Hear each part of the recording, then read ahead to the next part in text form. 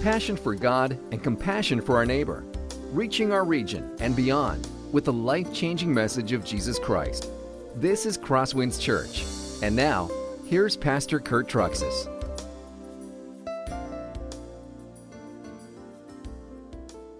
I don't know about you guys, but we try to keep up on what's going on in the war with the Ukrainians and the Russians, and it's hard.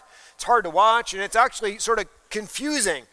Now, I got these statistics wrong on first service, so that shows you how confusing it is. Now, is it correct, so you guys can help me out, that NATO says that Russia has lost, what is it, it's between 7,000 or 15,000 people have died? No, then you go over and you look at the Russian statistics, and their most recent statistic, which it is 2 weeks old, so they've lost 500. So you start to wonder, like, who's telling the truth? There's a lot of difficulty to find the truth, especially on the internet. You can never find the truth out there anyway on the internet. Now this is really confusing.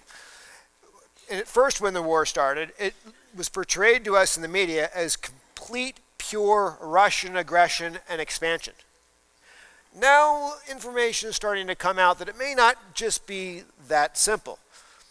Information about biolaboratories and chemical weapons and biological weapons, and then all of a sudden more information about this whole Nazis in the Ukraine, and well, it's really complex. Sometimes you wonder exactly like who is really the true bad guy and who is really the true good guy. It's just not that clear cut sometimes anymore, even though it's all bad and all wrong. War is that way. It can often be difficult to figure out like who's right and who's wrong and what's going on. Today we're going to go and we're going to look at a war that's not taking place right now, but a war that took place 3,000 years ago. And in that war, there is truly a bad guy and there is truly a good guy. And we know what side God is actually on. Now, if you're new, my name is Kurt, and I'm one of the pastors, and it's great to have you. As a church, we are working our way through the book of 1 Samuel, and today we find ourselves in 1 Samuel chapter 11. And let me just take a moment to get you up to speed with what's been happening in this book before we dive right into 1 Samuel 11 and look at that chapter, which is about a war. We've seen that God's people have really rejected God as their king. In fact, they've asked old Samuel, please give us a human king right now. We'd rather have a human king so we could be just like the other nations rather than to have God as our king. And beginning in 1 Samuel chapter 8, it was the story of how God began revealing this king. This king that God chose is a man named Saul. He's tall, he's good looking, he's sort of a rural farming kind of guy. And he's not necessarily that outspoken. He's sort of quiet, a little bit more reclusive. And God ordered events to bring Saul to Samuel. Samuel anointed Saul as king, we saw. And then God gave Saul 3 confirmatory signs that he was indeed to be the king. And God's Holy Spirit rushed upon him. And what he was supposed to do, we saw, was he's supposed to attack the Philistines at Gibeath Elohim, a Philistine garrison of soldiers. He's supposed to rise up and get a move on it. But what did Saul do? Absolutely nothing. In fact, when his uncle came up to him and asked him, hey, you met with Samuel. What did he tell you? What's going on? And he just said, oh, nothing. He hid his kingship. And he essentially went back home and didn't tell anybody about it.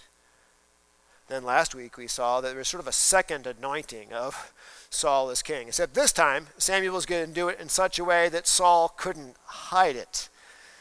Samuel gathered everybody at Mizpah. And then they used sort of a lottery system. And we learned last week that, by the way, there is nothing that's truly random. God is in control of all things, even random events. And guess who won the lottery that revealed that Saul was indeed king? Saul won the lottery. But the funny part was Saul knew that was going to happen. So Saul was not standing there. He was actually hiding among the baggage. So God actually had to tell the people where to find him after he was anointed as king. Not what you would call your fearless leader. after Saul was anointed king and everyone sort of celebrated and affirmed him as king, then everybody went home. But we learned last week in the closing parts of chapter 10 that not everybody was really thrilled to have Saul as their king. There was a group of people who said, how can somebody like this save us? Baggage boy? Not the fearless leader I was hoping for. The guy who sort of does nothing, who just hides. This is not the kind of person we need. So the nation is a little bit divided about him. Then Saul was home. He went back to his farming, reclusive lifestyle. Didn't do any kingly thing. Didn't get rid of the Philistines like he's supposed to.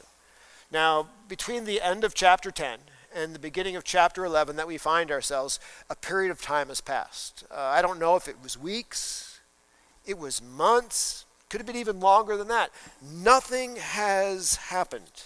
And people are starting to wonder, maybe the critics of Saul are right. How can someone like this lead us? Well, I'll tell you, what happens today is everything changes. Saul finally steps to the plate. What does that? Where does it come from? Let's turn to the text in 1 Samuel chapter 11 and find out. We begin here with this. There was a crisis in Jabesh Gilead. Now Nahash the Ammonite went up and besieged Jabesh Gilead. So far in 1 Samuel, we've only been talking about the Philistines. The Philistines are the enemies of the Israelites. If you remember this geographically, and I'll show this to you in a map in a moment, the Philistines were located on the coast. They were located to the west of Israel. They were a seafaring people who had come in, who had landed on the coast and had built up 5 cities, and they would attack Israel from that side. Here we are introduced to another enemy of the Israelites. Instead of coming from the west side by the sea, these are the Ammonites, and they are coming from the east side. Now, the Israelites and the Ammonites, you may not realize this, are actually sort of connected to one another. They're related to one another, even though at this time they're vicious enemies of one another. So, well, how do they have a relation? Remember back in the book of Genesis, you had Abraham, who was on his way to the promised land, and he had his nephew with him. Remember what his name? Anybody remember? Lot. He had Lot with him, and there was a time where Lot and Abraham, their herds and their flocks grew so big they decided to split a little bit, put some more distance between them, and Lot went over and lived in the area of the cities of the valley, Sodom and Gomorrah. A really nice looking place, but a bad neighborhood to be in. In fact, eventually, God decided that he was going to get rid of the cities of the valley, rain down fire and sulfur on them. And God was super gracious and kind and sent angels in human form to Lot and said, hey, Lot, you got to get out of here. We're going to rain down fire and sulfur in the city in the morning. So Lot, his wife, and his 2 daughters escaped from the city. Except Lot's wife, you remember what did she do? Looked back and was turned into a pillar of salt. And Lot, unfortunately, at that moment became a single man. Now, what happened is eventually Lot and his 2 daughters found themselves really living together and living alone.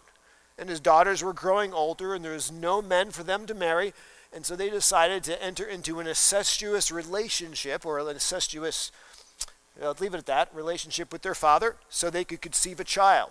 The one daughter conceived a son, and his name was Moab, and he became the father of the Moabites. The other daughter conceived a son, and his name was Ben-Ammi. He became the father of the Ammonites. So that's where the Moabites and the Ammonites come from. They're actually from Lot's side of the family. The Israelites pretty much don't have tons of problem with the Ammonites until they were coming out of Egypt. Now, let me show you what happened at that time. I put these notes in your bulletin. Oh, excuse me, 1 second. Go ahead and put that map up there. Sorry about that, I missed my map. This shows you where the Ammonites are located at. This shows you where Jabesh Gilead is at, where they attack. It shows you the Jordan River that sort of divides everything. Thanks. Let's go back to the text. Deuteronomy 23, 3 through 4. No Ammonite or Moabite may enter the assembly of the Lord, even to the 10th generation. None of them may enter the assembly of the Lord forever, because they did not meet you with bread and with water on the way when you came out of Egypt, and because they hired against you Balaam, the son of Beor, from Pethor of Mesopotamia, to curse you. Balaam and all that stuff took place about 250 years before what we are looking at here in the text today. But there's been more recent hostility between the Ammonites and the Israelites during the period of the Judges, going about 100, 150 years back in that area. The Ammonites had risen up and begun to attack the Israelites, coming off on that from the east coast in. And then God, as he did during the period of Judges, raised up a judge to defend his people. That judge's name was Jephthah. And Jephthah went and took back from the Ammonites 20 of the cities that they had stolen from the Israelites. Major defeat for the Ammonites. Since then, the Ammonites have been licking their wounds. But now, they've risen up again, and they're coming to attack the Israelites. And this is what they are doing in the text here. And we continue in the rest of verse 1. And all the men of Jabesh said to Nahash, make a treaty with us, and we will serve you. This verse doesn't sound very significant, but it actually is. The men of Jabesh Gilead, they don't even bother trying to fight this guy. They're trying to avoid fighting with him at all costs. They want to make a peace treaty with this old enemy. But it's actually more complicated than that. They're not just trying to make a peace treaty with him, but by making this peace treaty, they're offering to let him be their king. We will serve you. Now at this point, all of a sudden, if you start to chew on that a little bit in your mind, there's a number of surprises that are here. In the recent chapters, wasn't Israel already asking for a king? Didn't God just give them a king? And they wanted a king that would save them from their enemies. Now they have a king that would save them from their enemies, but nobody believes in him. Because what has he done so far? Nothing, as Jim says. Zero. So this is a massive no confidence vote by the people of Jabesh Gilead against King Saul. They don't believe he will do anything, so they will just simply surrender to Nahash the Ammonite. They don't think Baggage Boy will be able to save them. Now, there's a couple extra additional details that you don't find in your biblical text that I'd like to bring to your attention. Are any of you familiar with the Dead Sea Scrolls? Have you at least heard about them? A couple of you heard about the Dead Sea Scrolls? Here's what's significant about them. They are the oldest copies of the Old Testament that we have. And the neat part about them is when you compare the Dead Sea Scrolls, which are about 1,000 years earlier than the copies that we had in previous existence, we find that the biblical text, the Old Testament text, really that we have in our possession prior to the discovery of the Dead Sea Scrolls hadn't changed. So it was pretty faithful stuff. There is one scroll that was found in Cave 4 of the Dead Sea Scrolls, and it contains part of the text of the book of 1 Samuel that we're studying. And just one scroll, the copyist actually added sort of a little commentary in that scroll at this point to give us a little bit more information. Now you say, well, I don't see anything in my English Bibles about that. And the reason is very clear. That was not part of the original biblical text. It's only found in one scroll in all of existence. However, Josephus, who was a Jewish historian and writing from the 1st century, mentions this particular comment by this scribe, and he believes it was historically accurate, though he doesn't see it as biblically written by God. It was sort of a comment added in. And here is what it is. I put it in your outline for you. It gives us a little bit more background. Now, Nahash, the king of the Ammonites, was oppressing the Gadites and the Reubenites severely, and he was boring out every right eye, allowing no one to save Israel. There was no one left among the Israelites across the Jordan River whose right eye Nahash, the king of the Ammonites, had not bored out. 7,000 men had escaped from the power of the Ammonites, however, and had come to Jabesh Gilead. So if this is true, Nahash has already taken over all of the other cities to the east of the Jordan River. He's already gouged out the right eye of all the cities of the people, all the people in the cities that he's conquered. Jabesh Gilead is the last one. That is what's going on here. It is the last stand for Israel's territory east of the Jordan. Yet, rather than fight against this vicious, evil oppressor, Nahash, these people are so terrified, they just agree to offer to make a treaty with him and let him be their king. Don't even bother to call on Saul, who actually is their king, who's been given to them to save them from people like this. Let's look at how Nahash responds. But Nahash the Ammonite said to them, "Well, on this condition I will make a treaty with you, that I gouge out all your right eyes, and thus bring disgrace on all Israel." Sure, I'll make a treaty with you, but everybody in your city, no matter if they're a man or a woman, if they're a child or an old man, I am going to take out their right eye. You will be Cyclops City. And by the way, apparently, if that comment from the Dead Sea Scrolls is actually true, this is a habit for this guy.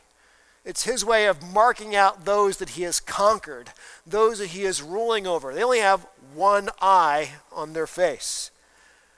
Now, why would he use this particular technique?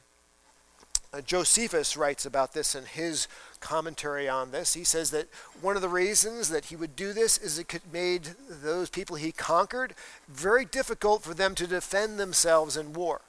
Because the way shields worked in that days, you would line up in a line and you'd interlock the shields, and you typically fight with your right eye, having the left eye behind the shield. And if people didn't have a right eye, it was really difficult for people to fight, to defend themselves. But while that may be Josephus's explanation, the Bible gives us a really specific explanation. Why was he taking out the right eyes of everyone's? Humiliation. To humiliate the people that he conquered. Imagine that. Your family, your children, everyone you know, everyone you love, including yourself, having your right eye torn out of your face. It was a lasting psychological humiliation on the people he conquered. And it left a feeling of terror for anyone else who would ever go up against him. Do not lose to him, because if you did live, this is what you'd be like for the rest of your life. Now, it continues. The elders of Jabesh said to him, "Well, give us 7 days respite, that we may send messengers through all the territory of Israel. Then, if there's no one to save us, we'll give ourselves up to you." In some ways, this sounds sort of pathetic. These guys don't even bother getting on their knees, repenting of their sin, calling out to God. You don't see them wanting to call on Saul, who's been given to them by God to save them. They just sort of keep thinking Saul's not going to be able to do anything. They have no confidence in him whatsoever. So in a last-ditch effort, they propose to send messengers throughout all of Israel, hoping that maybe, just maybe, somebody will come and save them. If they don't, no one comes, they offer to give themselves up and to plead for mercy, even though they know how things will end. Now here is where the story starts to turn. An unexpected Savior came from Gibeah. When the messengers came to Gibeah of Saul, they reported the matter in the ears of the people, and all the people wept aloud. The author of 1 Samuel doesn't tell us what happened as these messengers went to all the other cities around Israel. It skips all that, just directly jumps here to Saul's home city and says, this is what happened. Those people were told about the problem for the people of the Jabesh of Gilead, and they all began weeping. No, nobody at that point, notice, went to find Saul. The messengers didn't go looking for Saul. They just completely ignore Saul because they don't believe in Saul. There's another interesting connection here that many of us probably will miss. And that is that there's actually a familial connection between Gibeah in the south and Jabesh Gilead in the northeast of Israel. What happened, if you go back in the book of Judges, is there was a period of bloody civil war. I won't tell you all the details what led up to that, but as a result, almost all of the tribe of Benjamin had been wiped out, except for 600 men. The rest of the tribes of Israel stopped the civil war, so they wouldn't completely wipe out the tribe of Benjamin, where only 600 were left. And they realized that they needed to find wives for these 600 men. So the tribe of Benjamin would actually be able to continue. But the problem was that every single Israelite had made a promise that they would not give their daughters to Benjamite men. So they didn't know what to do. What they began to do is look around, and they realized that no one from Jabesh Gilead had sent people to this civil war. And so what they decided to do was they went to Jabesh Gilead and took 600 virgin women and gave them to these 600 Benjamite men so the tribe would be able to continue. The reason I say this is so you realize that in this point in the text, in Gibeah, where Saul lives, there is a literal biological connection between them and Jabesh Gilead, between Gibeah and Jabesh Gilead, because a bunch of people's grandmothers actually came from Jabesh Gilead. So this is one of the reasons they're weeping so incredibly passionately. Now, let's jump to the next section. Now behold, Saul was coming from the field behind the oxen. And Saul said, "Now what's wrong with the people, that they are weeping?" So they told him the news of the men of Jabesh. Saul, not acting very kingly at this point. He's acting like a farmer at this point because that's what his background is. Doesn't have a tractor, he has some oxen. So he's going out and he's plowing the fields.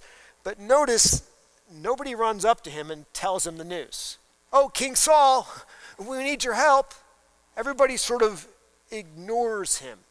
He needs to ask them why everybody is so upset and why they're weeping.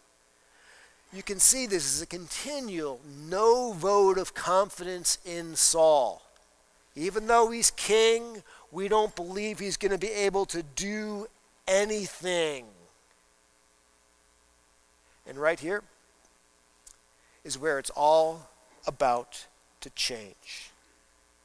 It's not going to change because Saul decides to change. It's not going to change because the people decide to change. It's going to change because God and his Holy Spirit are going to enter this situation, and God and his Holy Spirit are going to change a man.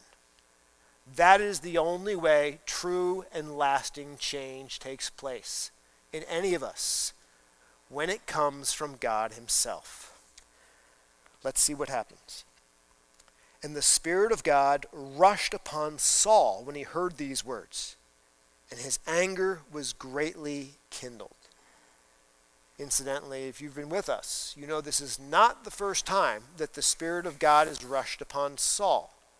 Remember the first time It was after Samuel anointed him. He was given those 3 confirmatory signs. And after the last sign, the Spirit of God rushed on him, but he didn't do anything about it. Well, what is this? This is another time the Spirit of God rushes on him. Maybe we could call this a Holy Spirit booster shot. That's sort of what happens here. Holy Spirit rushes on him, and it completely changes him. It takes a man who was sort of cowardly, timid, and reclusive, and changes him into a man that is courageous, who takes initiative, and who is a strong leader.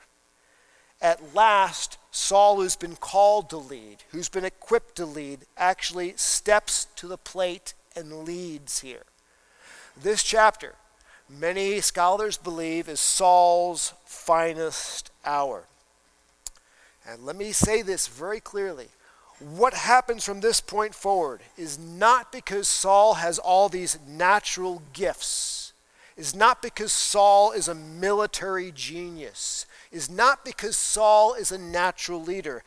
Everything that happens from this point forward is because God's Holy Spirit rushed into his life and made him into a different person, equipping him to do what he was not naturally gifted and inclined to do. Now, what happens here is not because Saul is such a naturally gifted man. He's unfit for the job.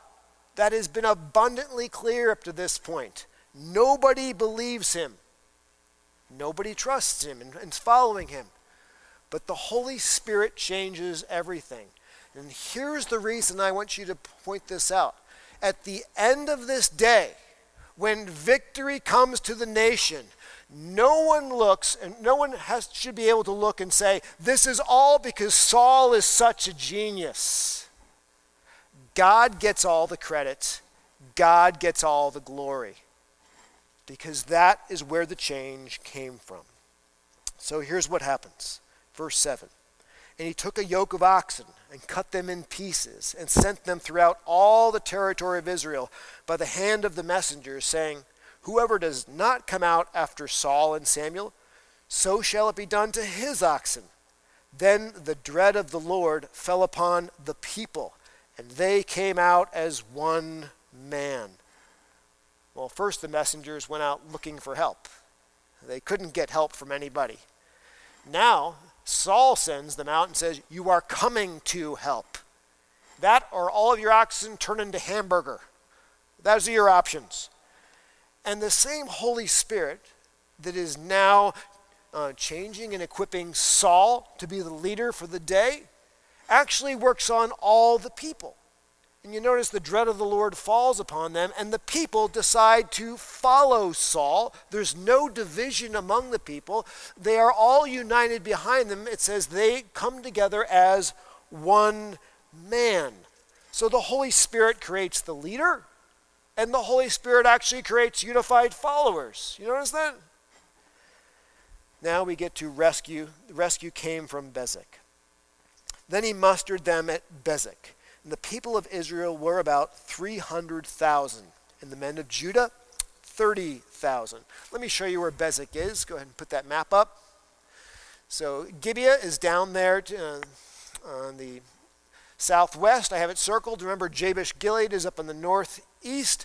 Bezek is just right across the Jordan River, about 20 miles apart from Jabesh Gilead. So that's where they muster. That's where everyone gathers. Now, is this literally 330,000 people that gather? It's quite possible. I don't see why not. Some scholars point out that the Hebrew word for 1,000 can also be used on occasions to refer to military units of 50 to 100 men. Well, even if that was true, you still have, 15 to 33,000 people gathering? A lot of people come. And I personally think it's like 330,000. That's my personal belief in what it is. I think there's adequate textual evidence to support that. And the author also points out that people come from Judah as well as Israel. All over, both the northern and southern kingdom, everybody unites to come to fight for Jabesh Gilead. And they said to the messengers who had come, Thus shall you say to the men of Jabesh Gilead, tomorrow, by the time the sun is hot, you shall have salvation. When the messengers came and told the men of Jabesh, they were glad. I think that is an understatement. We are going to keep our eyes. This is a pretty good deal. What this is going to talk about is that 20-mile distance from Bezek to Jabesh Gilead. Saul and the army are going to make that crossing during the night across the Jordan River, and they're going to come up and they're going to have a surprise attack in the morning on the Ammonites that are at Jabesh Gilead. Now, I love the way the people of Jabesh Gilead respond to the Ammonites. It says in verse 10, therefore the men of Jabesh said, oh, tomorrow we will give ourselves up to you, and you may do to us whatever seems good to you. So the Ammonites are thinking, this is great. Tomorrow the Israelites come out to us and we get to take a whole bunch of eyeballs out. That's what we're looking for. But the Hebrew, the way this is worded, is like Hebrew humor. Literally, it doesn't mean we will give ourselves up to you. The literal translation is, tomorrow we will come out to you. And then you can do whatever you want to us. Like, we're not telling you that when we come out, it's because there's an army behind us. You can do whatever you want, but it's going to be, you can be running for your life. Sort of a little Hebrew humor in that one. And the next day, Saul put the people in 3 companies. And they came into the midst of the camp in the morning watch and struck down the Ammonites until the heat of day. And those who survived were scattered, so that no 2 of them were left together. The morning watch is literally from the hours of 2 a.m. to 6 a.m. So this happened to be a super, super early attack when everybody was probably still in bed, when everybody was still asleep. And Saul was using some smart military techniques. He didn't just attack from one side. He divided his soldiers up into 3 groups, so they attacked from 3 different sides. Go ahead and put that map up so you can see where they would have come. The idea is he encircles them so nobody can escape from them, and so they just completely defeat them. I love the way it says, so there's no 2 of them left together. That's essentially the chapter. But there's one major application point that this chapter makes and that I want to drive home. And I put it in your outlines because I wanted to make sure it was clear and you could always take it with you. It's this. The Holy Spirit changes lives. The victory came not because Saul was a naturally gifted leader or a military genius. It's abundantly obvious up to this point he was a shy farmer. What changed was the Holy Spirit empowered him and gifted him to accomplish the job God gave him to do. Israel was saved not because, as I said, they had a king, but because the Holy Spirit had empowered, led, guided, and directed that king. It was not having the office of the king that made the difference. It was God's Holy Spirit on the king that made the difference. Saul, as I've said before, is a naturally inept leader, and the text has told us about that. Everybody knows that. This way, when the Holy Spirit empowers him, leads him and guides him, and changes him into a different man, at the end of the day, God gets all the credit, not Saul. And the same is true for us today. When we become a Christian, the Bible says very clearly that God sends his Holy Spirit into our life. And God's Holy Spirit begins to change us. God's Holy Spirit makes us into a new person, a completely different person. Some of you became Christians later in life, and you have very clear memories of your BC period, before Christ life. You remember what your life was like. You remember what your desires were. You remember how you lived. And then Jesus came into your life. Then you trusted in Christ to save you, and the Holy Spirit came into you. In 2 Corinthians 5:17, if anyone's in Christ, God makes him into a completely new creation. The old is gone, the new has come. And you know how God has given you different desires, different abilities, different gifts. Some of you are finding yourselves doing things you would have never dreamed you would have done. But the Holy Spirit changed you. The Holy Spirit empowered you. The Holy Spirit gifted you. And the best part about this is, if we were to ask you what made the change, you wouldn't say, oh, I did it. You would say, God did it. He's the one that gets all the glory. It's exactly the way it should be. This is the application point under this. The Holy Spirit empowers the underqualified. So who are some of the underqualified? Saul, we just looked at him. The apostles. They're the leaders of the church, but weren't a bunch of them like fishermen, ordinary, blue-collar workers? Yet the Holy Spirit changed them. I like this from Acts chapter 4, verse 13. Now, when they saw the boldness of Peter and John and perceived that they were uneducated, common men, they were astonished. And they recognized that they had been with Jesus. God had changed their hearts and lives, and he equipped the underqualified. But I think it also works in reverse direction. See, there's some of us that aren't underqualified. Some of us are very gifted leaders. Some of us are very gifted academically. Others of us are very gifted athletically. You say, well, I don't necessarily need God to equip me. I'm naturally gifted. I can do a lot of those things. But here's the problem when you have people that are gifted and qualified. So quickly they fall into a different sin, the sin called pride, the sin called self-absorption, where all the credit and all the glory goes right to themselves. But you know what happens when God gets a hold of a gifted person, a qualified person, and the Holy Spirit comes into their life? That qualified person's ego deflates, goes down. All of a sudden, they become a man or a woman of incredible humility. They become a man or a woman of kindness, compassion, gentleness, and care. Because the Holy Spirit has changed their life, touched their heart, made them into somebody they wouldn't naturally be, to call them and equip them that way. So this is the other side of the equation. Why the Holy Spirit, we see, equips the underqualified. The Holy Spirit brings humility and compassion to the overqualified. That's how he changes us.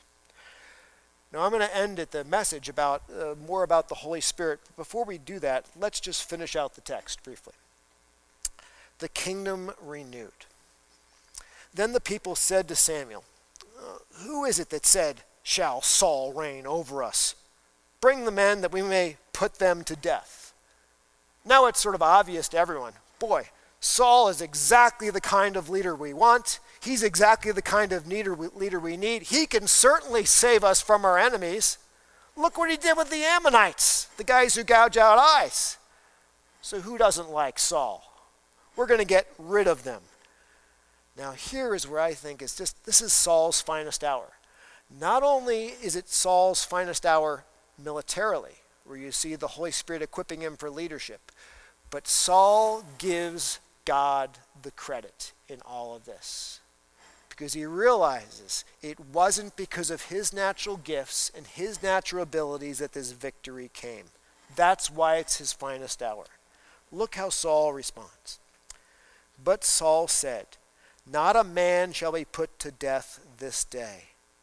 For today the Lord has worked salvation in Israel. I didn't do it, folks. Don't credit me. God is the one who brought the victory for his people. See why this is Saul's finest hour? Equipped and used by God? yet also incredibly humble before God. Then Samuel said to the people, "Well, come, let us go to Gilgal and there renew the kingdom." Well, why Gilgal and where is that place? Let me show you the map. Jabesh Gilead is up there in the north. Gilgal is actually down in the south on the other side of the Jordan River. Why make this long trip to that place to have a celebration party for the victory? When Joshua brought the people into the promised land, after they made the long trek, after they'd conquered, beat the Egyptians through God who had done that, brought them into the promised land, the people landed at Gilgal and there actually celebrated the fact that God had beat the Egyptians and successfully brought them to the promised land. In Gilgal, there was actually monuments erected to them at that point, so they would remember those things.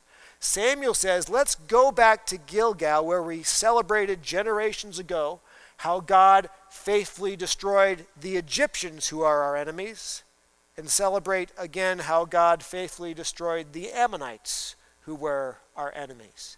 That God is faithful once again. And also, he says, while there, we need to renew the kingdom.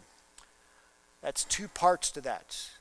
Renewing the kingdom is obviously reaffirming Saul as the king. Because remember at Mizpah last week, it was not really unanimous. Even though everyone, celebrated Saul as king, there were some people who were saying, how could this person lead us? Now they're going to reaffirm him. But also the commentators like to point out that renewing the kingdom at this point is not just affirming Saul as king, but it's actually affirming the fact that it was God who gave them the victory, not the king. It's their repenting. They're renewing their relationship with God. And you go to the final verse, that's exactly what you find. So all the people went to Gilgal, and there they made Saul king before the Lord. And this time it sticks. And there they sacrificed peace offerings before the Lord. And there Saul and all the men of Israel rejoiced greatly. So here's the one application point of the chapter. The Holy Spirit is essential for spiritual leadership. Saul's leadership abilities did not come from his natural gifts. It was when the Holy Spirit came upon him that he was transformed into the leader the nation desperately needed. It is only when I am living in step with the Holy Spirit that I will become the man or the woman that God wants me to be. Just as Saul needed the Holy Spirit to transform him and give him the abilities to do what he wouldn't normally be able to do, we need the Holy Spirit in our life today to lead us, guide us, and transform us. And you say, well, how do I get that? 4 simple points here at the end about what the Bible says about the Holy Spirit. How do I rely on the Holy Spirit to guide me today? Number 1, you need to become a Christian. The Bible says this, and Peter said to them, repent and be baptized, every one of you, in the name of Jesus Christ for the forgiveness of your sins, and you will receive the gift of the Holy Spirit. When anyone trusts in Christ, the Holy Spirit comes into their life and begins working in them, making them into a new person. Number 2, make regular time to read the Bible, asking the Holy Spirit to speak to you through God's Word. Jesus says this in John 6:63. It is the Spirit who gives life. The flesh is no help at all. The words that I have spoken to you are spirit and life. When we read God's Word, God's Spirit takes God's Word and He applies it into our life. It doesn't happen when you're reading magazines. It doesn't happen when you're reading blog posts. It happens when you're reading the Bible. Does anybody know what I'm talking about? You're reading the Bible and all of a sudden you stop, you have to reread the verse again, and you find yourself desperately looking for a highlighter. Because the Holy Spirit is taking the Word of God, it's applying it to your heart. It doesn't happen with any other book, folks. It only happens with God's Word applying God's Spirit applying God's Word to our hearts. That's how we start to follow the Spirit. Number 3, follow the conviction of the Holy Spirit in your heart. For those who live according to the flesh set their minds on the things of the flesh, but those who live according to the Spirit will set their minds on things of the Spirit. When God's speaking to us through his book and applying God's Holy Spirit to our lives, what happens is you start to know things we need to do. Then all of a sudden the Holy Spirit will maybe start to prompt you. Maybe you need to make that phone call. Maybe you need to confess that sin to a person. Maybe you need to do this or need to do that. At that point, we're supposed to walk in step with the Spirit. Follow what God's Holy Spirit is whispering in our hearts to do. That's walking in step with the Spirit. And then it also warns us in Scripture, don't rebel against the Spirit. Don't quench the Spirit, abstain from every form of evil, and do not grieve the Holy Spirit of God, by whom you were sealed for the day of redemption. How do we follow the Spirit? Become a Christian. The Holy Spirit comes into our life. We read the Word of God. God speaks to us through his Word. Then we obey what the Holy Spirit is telling us to do, not rebel against him. That's what walking in the Spirit is, and how we can be most effective, fruitful, and productive for God and his kingdom in this world. Let's pray. Heavenly Father, I thank you that you don't leave it up to us to live in this world on our own strength, to try and figure out what you want us to do in this life based on our own direction. Thank you that you have sent your helper, the Holy Spirit, into our hearts. The Holy Spirit that convicts us of sin, the Holy Spirit that gifts us, the Holy Spirit that helps us serve you, the Holy Spirit that comforts us. Thank you that you have not left us alone. Thank you especially that you take your word, and as we read it, your Holy Spirit applies it and guides us and directs us. May we be people who successfully every day strive to walk according to the gentle words of the Holy Spirit that are whispered into our heart as we read your word. We ask you, Lord, to help us be faithful to you in following the Holy Spirit all the way to the end. We ask this in Christ's name. Amen. This has been a presentation of Crosswinds Church. More of Pastor Kurt's sermons can be found online at crosswinds.tv. Thanks for being with us, and may God continue to enrich your life.